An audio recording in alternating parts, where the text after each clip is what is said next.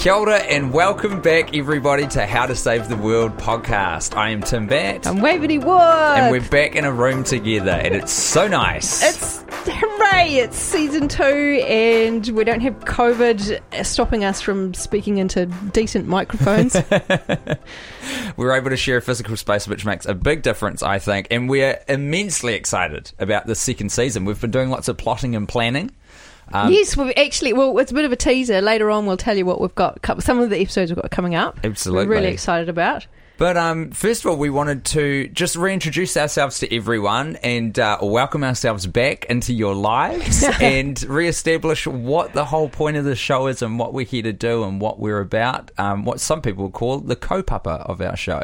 Totes. And part of that for me is revisiting that big picture and, well, it's why are we here? Not just why are we here doing the show, but what are the bigger questions? And when we say like how to save the world, we're just assuming a whole bunch of stuff. What do we mean? What do we want to save it from? So I thought it's a good chance to check that stuff out. Exactly. Yeah. So first of all, ko Tim Takawingawa. I'm Tim Batt. I am a comedian and broadcaster and maker of things on the internet. And about a year ago, well, over a year ago now, Waveney and I set off on this podcast adventure to have conversations about sustainability, to try and raise awareness of certain issues and figure out how to change people's behaviours around certain things. And I am coming from it from a place of total noobdom. Not true. A newbie. You sucked me into that, and I was like, oh yeah, Tim's going to be this total virgin when it comes to sustainability. Well, it turned out you were vegan.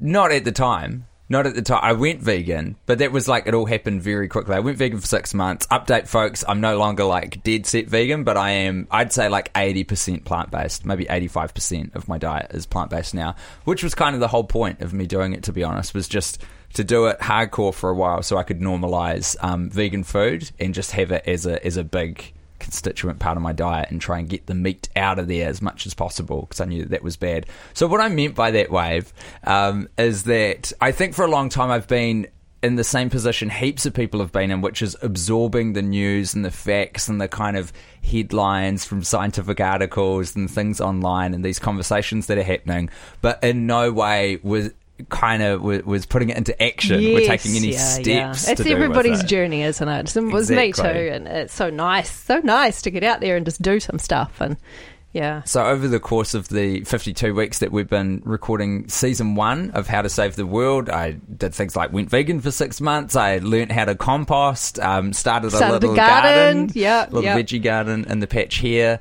Learnt how to do some waste reduction in terms of buying right for grocery shopping and that kind of thing. And oh my God, now I tell you what, the takeaway cup campaigns, holding it in his hand, have been so effective on me for takeaway coffee cups because I like it was my flatmate actually. She said, "Do you want a coffee?" I'm going because we were out of beans here. She said, "I'm just going to go to the cafe," and I said, "Yeah, I'd love one." And she came back with a takeaway coffee cup, and I was horrified. And like a year and a half ago, it wouldn't even have sort of crossed my mind in a massive way. But now, like, it's intolerable to me that someone would give me a coffee in a takeaway coffee cup, knowing what I know. So it's all about these little, adding strings to the bow over time as I learn more and changing the behaviours. And my mum, shout out to my mum who listens to the show, got me this really beautiful keep cup that is vacuum sealed. So you push this button on the lid and then it doesn't spill at all. So I can put it in my bag and run around. It stays warm. I feel the need to put a photo of that on our brand new Instagram account. Shout out. Which is, if you're on Instagram, there's a link in the show notes, but it's HTSTW for How to Save the World pod on the end. So make sure you go and follow us. What else have we got that's new, Tim? There's a few new things, actually. Sure are. Yeah. Well, we're diverting. I want to hear a little bit about re-establishing who Waveney Worth is first, and then we'll get to that stuff. Well, who am I? I've been into sustainability for a decade or so, which is short in the terms of a lot of people who are into this stuff. I come from a perspective of a consumer, or like an ordinary person who isn't a politician, who's not into business, and so I'm looking at where I have a power to make a difference, and I think that we can often give up our power personally, and my experience has been that and then the more I read and the more I do the show and the more we connect with experts, it's like really understanding the significance of our power as the people. The people have the power. Yes, and I also now live on a permaculture farm up north in Matakana called Rainbow Valley Farm, which some of you may have heard of. It's had a lovely history of connecting with communities and educating. And I'm a consultant as well for a zero waste consultancy called Envision. Not a hippie. That keeps me going. Just a cool person who got into this stuff. Not a hippie. Hashtag not a hippie. Yes, so we've been plotting and planning and working with some other people who have now joined us to give us a hand with certain aspects of the show, which is tremendous. We've got a little bit of researching help. We've got a fantastic guy called Brody who's going to be helping us with the social media. So as we mentioned, we've now, in addition to our Facebook page, which has always existed, please go and like our page, and you can join the conversation there at facebook.com/howtosave-the-world.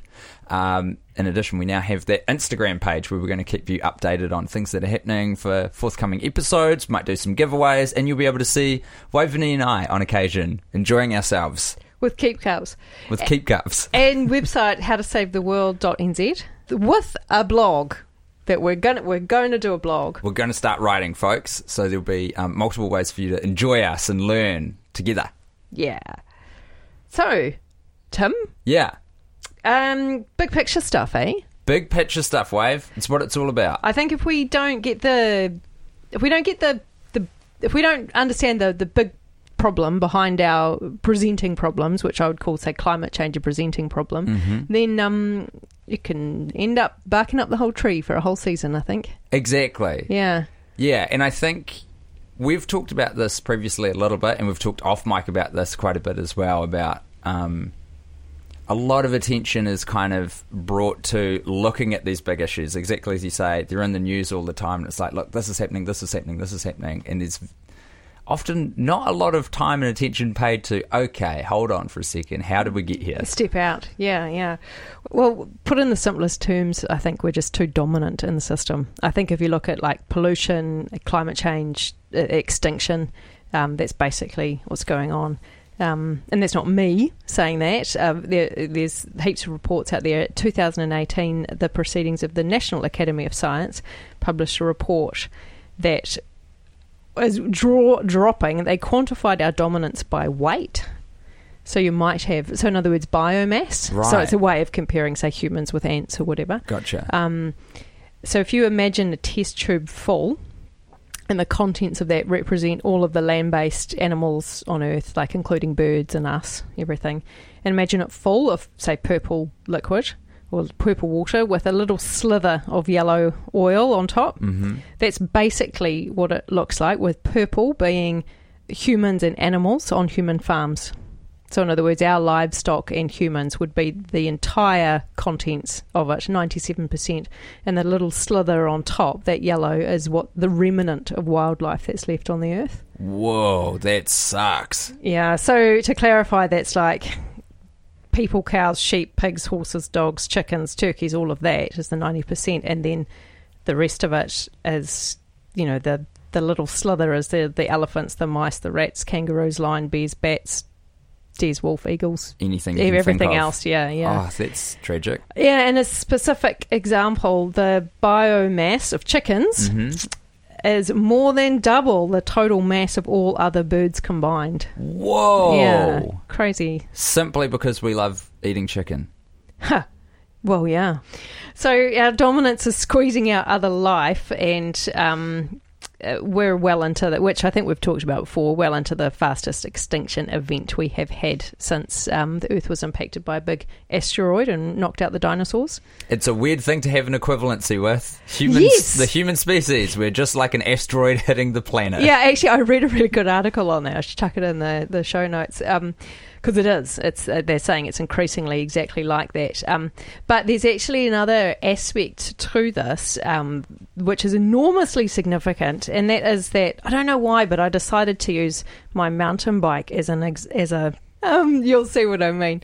So if the total biomass of all the land-based mammals and animals, mammals and birds before humans started, doing their thing, weighed the equivalent of my mountain bike. Okay. I don't know why we'll go with your mountain bike. Then that would be the natural stable carrying capacity of the planet, right? In this geological epoch. Okay. Like before we changed anything in terms of extinction or big ag or anything like that. It's like we've got all mammals and birds are the weight of your mountain bike. Yep, weight of my mountain bike. Gotcha. And that's what our Earth is naturally able to carry. Mm-hmm. Now, in total, this is the thing, the Earth is currently supporting roughly about 7 mountain bikes. So one of the big questions we need to be asking in this show is what on earth is going on with that? So while the wildlife's actually dropped down in total, so it's not even one bike's worth now, it's probably more like just the pedals. Yeah. Humans have gone from originally just being absolutely no significant component of that bike. They're probably equivalent to about a spoke, I suppose. Yep. We've gone to weighing the equivalent of 2.5 mountain bikes. Whoa. And so, in other words, we are just our human body mass alone is 2.5 times the natural carrying capacity of the planet. And then on top of that, our livestock has gone from 0 to 4 mountain bikes. Wow. Over 4. So, how did that happen? So what I'm getting from that, if we're not following this metaphor, which I'll admit is pretty visual. Yes, it's visual. Is that there has been a crushing decline in diversity of life, but an explosion in the amount of resource-dependent human activity that's going on the planet. And it's really interesting when you start looking at how this happened. There's actually not a lot of people that are able to give an informed answer, because to do that you need to be what is called a competent generalist. So what we usually have in our culture is an emphasis on reductionism, which is specialists in their field. But there are people out there, and we've talked about them on the show before, with Paul Hawken, Jared Diamond, Nate Higgins, Darren Coleman. There's heaps of people, and these people they're in the business of sort of stitching together things and trying to work out this big stuff. But in a nutshell, I think we got here because we've got 2 superpowers. And actually, it's really interesting once you hear them, you're like, oh, yeah, that's really obvious. But is it, like, sitting here, having heard what I've just said, is there anything that sort of pops to mind in terms of what our special human superpowers could be that have allowed this to happen? I think we were able to affect our environment in an insane way. Is that a superpower? That's probably more the result of our superpowers, I think. True. Basically, it's just that we're super smart. Yeah. Like, I think that's our first superpower. It was basically, since we wandered out of Africa, we've been on top. We've been affecting and decreasing that biomass in terms of diversity on Earth ever since. Increasing we our own massively, but decreasing everyone else's. Yeah, and we're just out of the ballpark smart, and we've even, we really took off when we were able to outsmart bacteria, and really our competitors on this planet, the things that are supposed to keep us in check, because that's the problem, is that we're not in check. Like there's 40,000 species of plants and vegetation in the Amazon, for example. They're not sharing nicely. They are in this forced equilibrium, and there is nothing forcing us into an equilibrium. And one of those reasons because we're just super, super smart. We've superseded all of those caps. Yeah, we don't have a good competitor. And then the other superpower we have is, and this is it's amazing how often it gets left out of a conversation. Even I think season 1, it hasn't been something we've mentioned, but the basic reason why we're now at 7 times the carrying capacity of the Earth, which is essentially the amount of solar energy that enters every day that is being able to be used by the biosphere, is because of oil. Yeah, true. Of That's course. it. That's our special superpower. Oil. Until we unlocked the energy of oil, things actually weren't too nuts. Yeah. Like, it was only in 1970 that we exceeded the Earth's capacity to carry us on an annual basis. 1970s, did you say? Yeah. That's so recent. Yeah. Wow. Prior to... we were still using up the resources like oil faster we were kind of than like tracking up, but that's when we actually hit exactly. the Yeah, capacity. that's so from prior to 1970, we could the trees could grow faster than we could use them up. Fish could grow faster than we could eat them, and then after that, we've started to basically chomp into our lungs as we keep on taking out the rainforests and etc.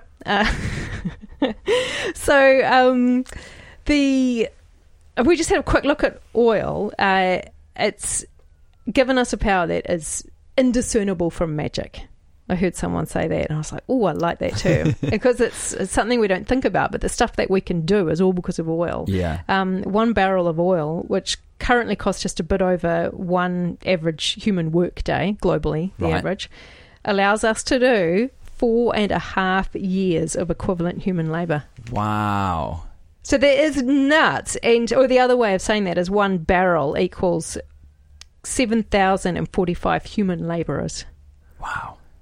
So, and then that's with oil prices today, which are, it's just getting more and more expensive because of where we're at, in terms of extraction globally. But when oil was cheaper, that would have been the equivalent, and which is what we've had, it's what our society's been built on, 26,000 human workers for equivalent. For Isn't 1 it barrel. Incredible to think so much of the world as it exists is down to this one substance. Yes. One of the things that I find is weird, how we talk about the information age. It's like we're so blind to oil. It's like the oil age. Yeah.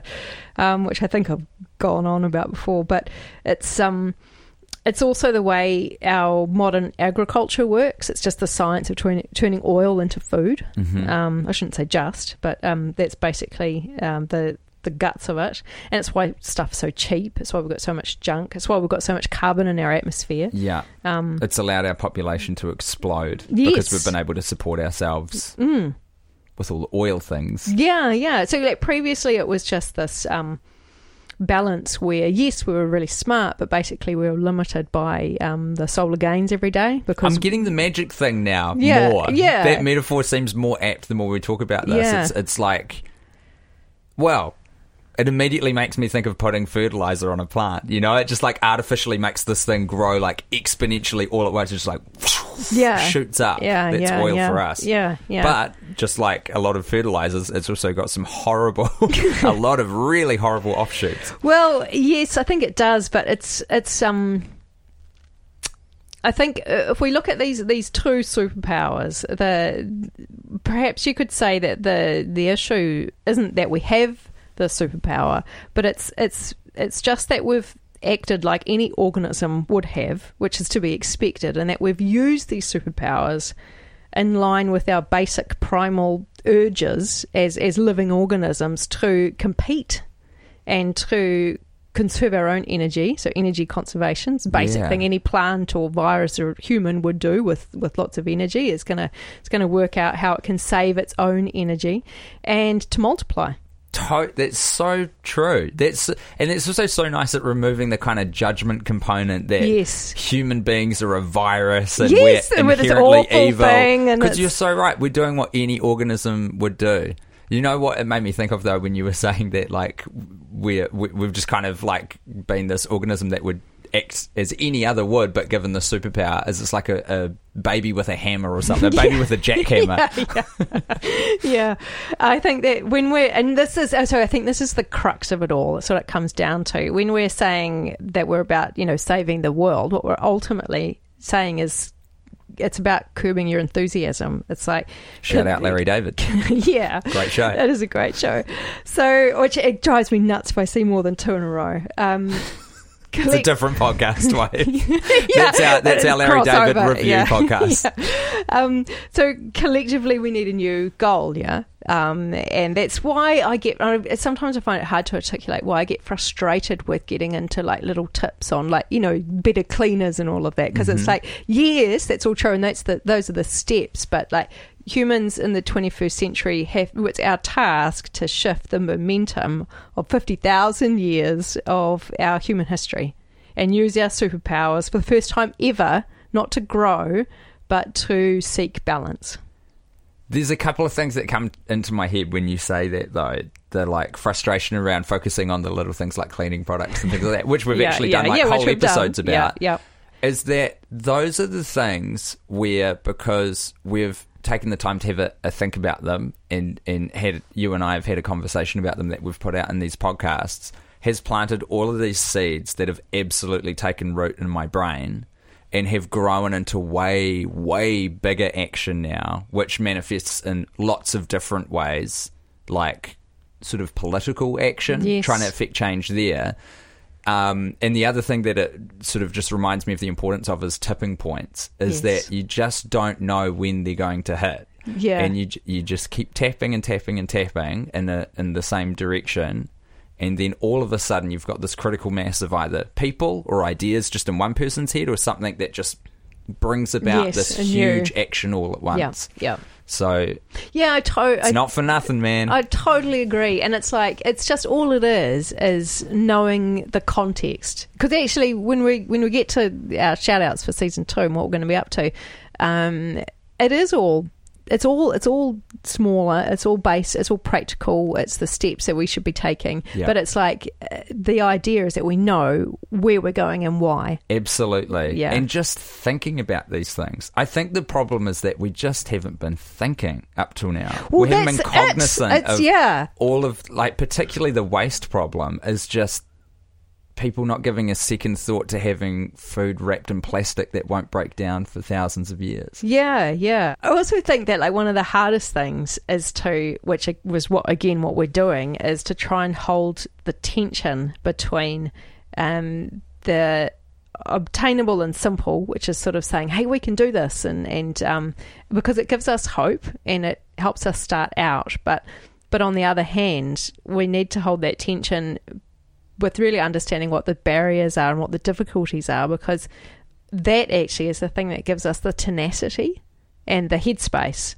and it's to reach the destination that we're going to. So, I totally agree with what you're saying about thinking and having it. It doesn't, and also what you said about sometimes it can start with the actions. It's basically what you're saying before, rather than having to start with the big picture. Yeah. And it's like, it doesn't really matter which way, because those two things go together. Totally. It doesn't matter where you start. One will influence the other. Yeah. And it just grows and grows.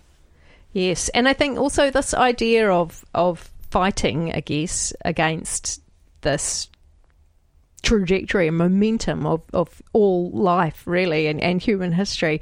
It sounds a bit like it's something that perhaps can't be done, but thankfully we already have. And that's the interesting thing about humans, is that ability to curb ourselves is actually part of being human, and it's actually a cornerstone of our success as a species, and we've already done it. This is the thing that I think us little whitey Westerners can forget. It's actually this anomaly where we are culturally. We've got hundreds of and thousands of cultures that have already done it, mostly indigenous cultures that have, over the last whether it's been hundreds of years ago or thousands of years ago, where they've hit their own ecological points where they need to make changes, and it would just be exactly the same thing but just on a regional or a continental scale. And it's like they have successfully changed their cultural narratives and curbed that enthusiasm to find equilibrium with their surroundings. Equilibrium. They just come up with nuanced cultural values that enable balance. So we've got the headspace. Yeah. We've got the examples. We do. Yeah. We've just got to listen and put them into action. Well, yeah. And there are, some significant things against us. There's a few barriers, folks. There's a few barriers. But actually, for people who are particularly interested in learning more about these well-trodden Pathways to Success. I really recommend Jared Diamond's classic book called Collapse, How Societies Choose to Fail or Succeed, because he actually does all these case studies of societies that were in exactly the same situation as each other, and some managed to meet this equilibrium point and others just collapsed. Awesome. It's such a good book. Sounds fascinating. Should we talk a bit about what's happening in our upcoming season? Yeah. Or did you have some more ground you wanted to cover on this one? No, that's good.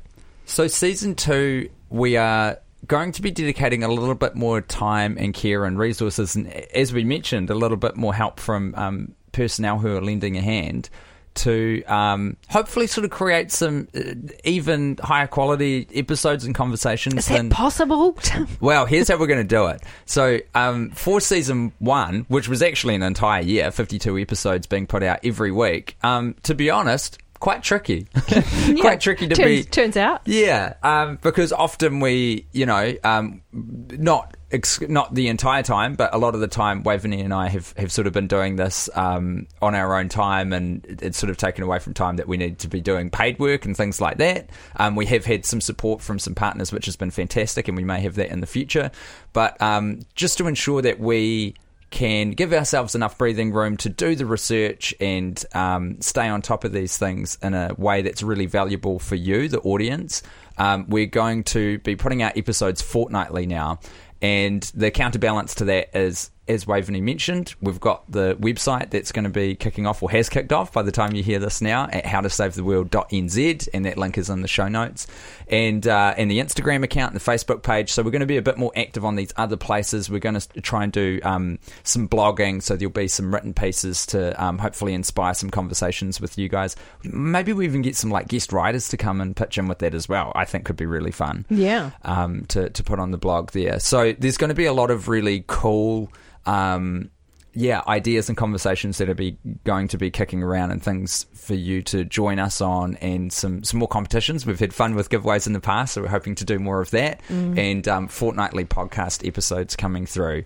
So with that in mind, should we get into a couple of the shout outs and topics we've got coming up, Wave? Yeah. Well, next week we're going to be looking at finding New Zealand's most eco-friendly bank. Excellent. This is one I need to hear. As someone who's about to maybe get into the zone of looking for a mortgage soon, this is important. Yeah, it's really important. There's also, we're going to do our first How to Save the World series ever.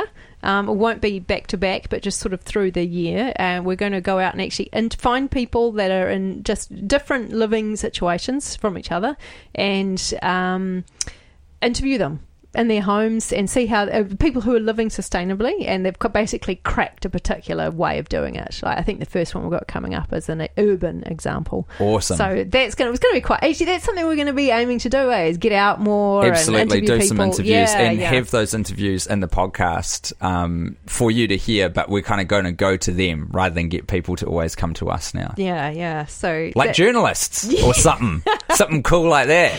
And investigative podcasters. Yeah, we're trying. So, not bad, I think, given our roots, Tim. Got to keep pushing. Got to keep growing. Yeah. Adding strings to the bow. Looking at carbon trading and offsetting.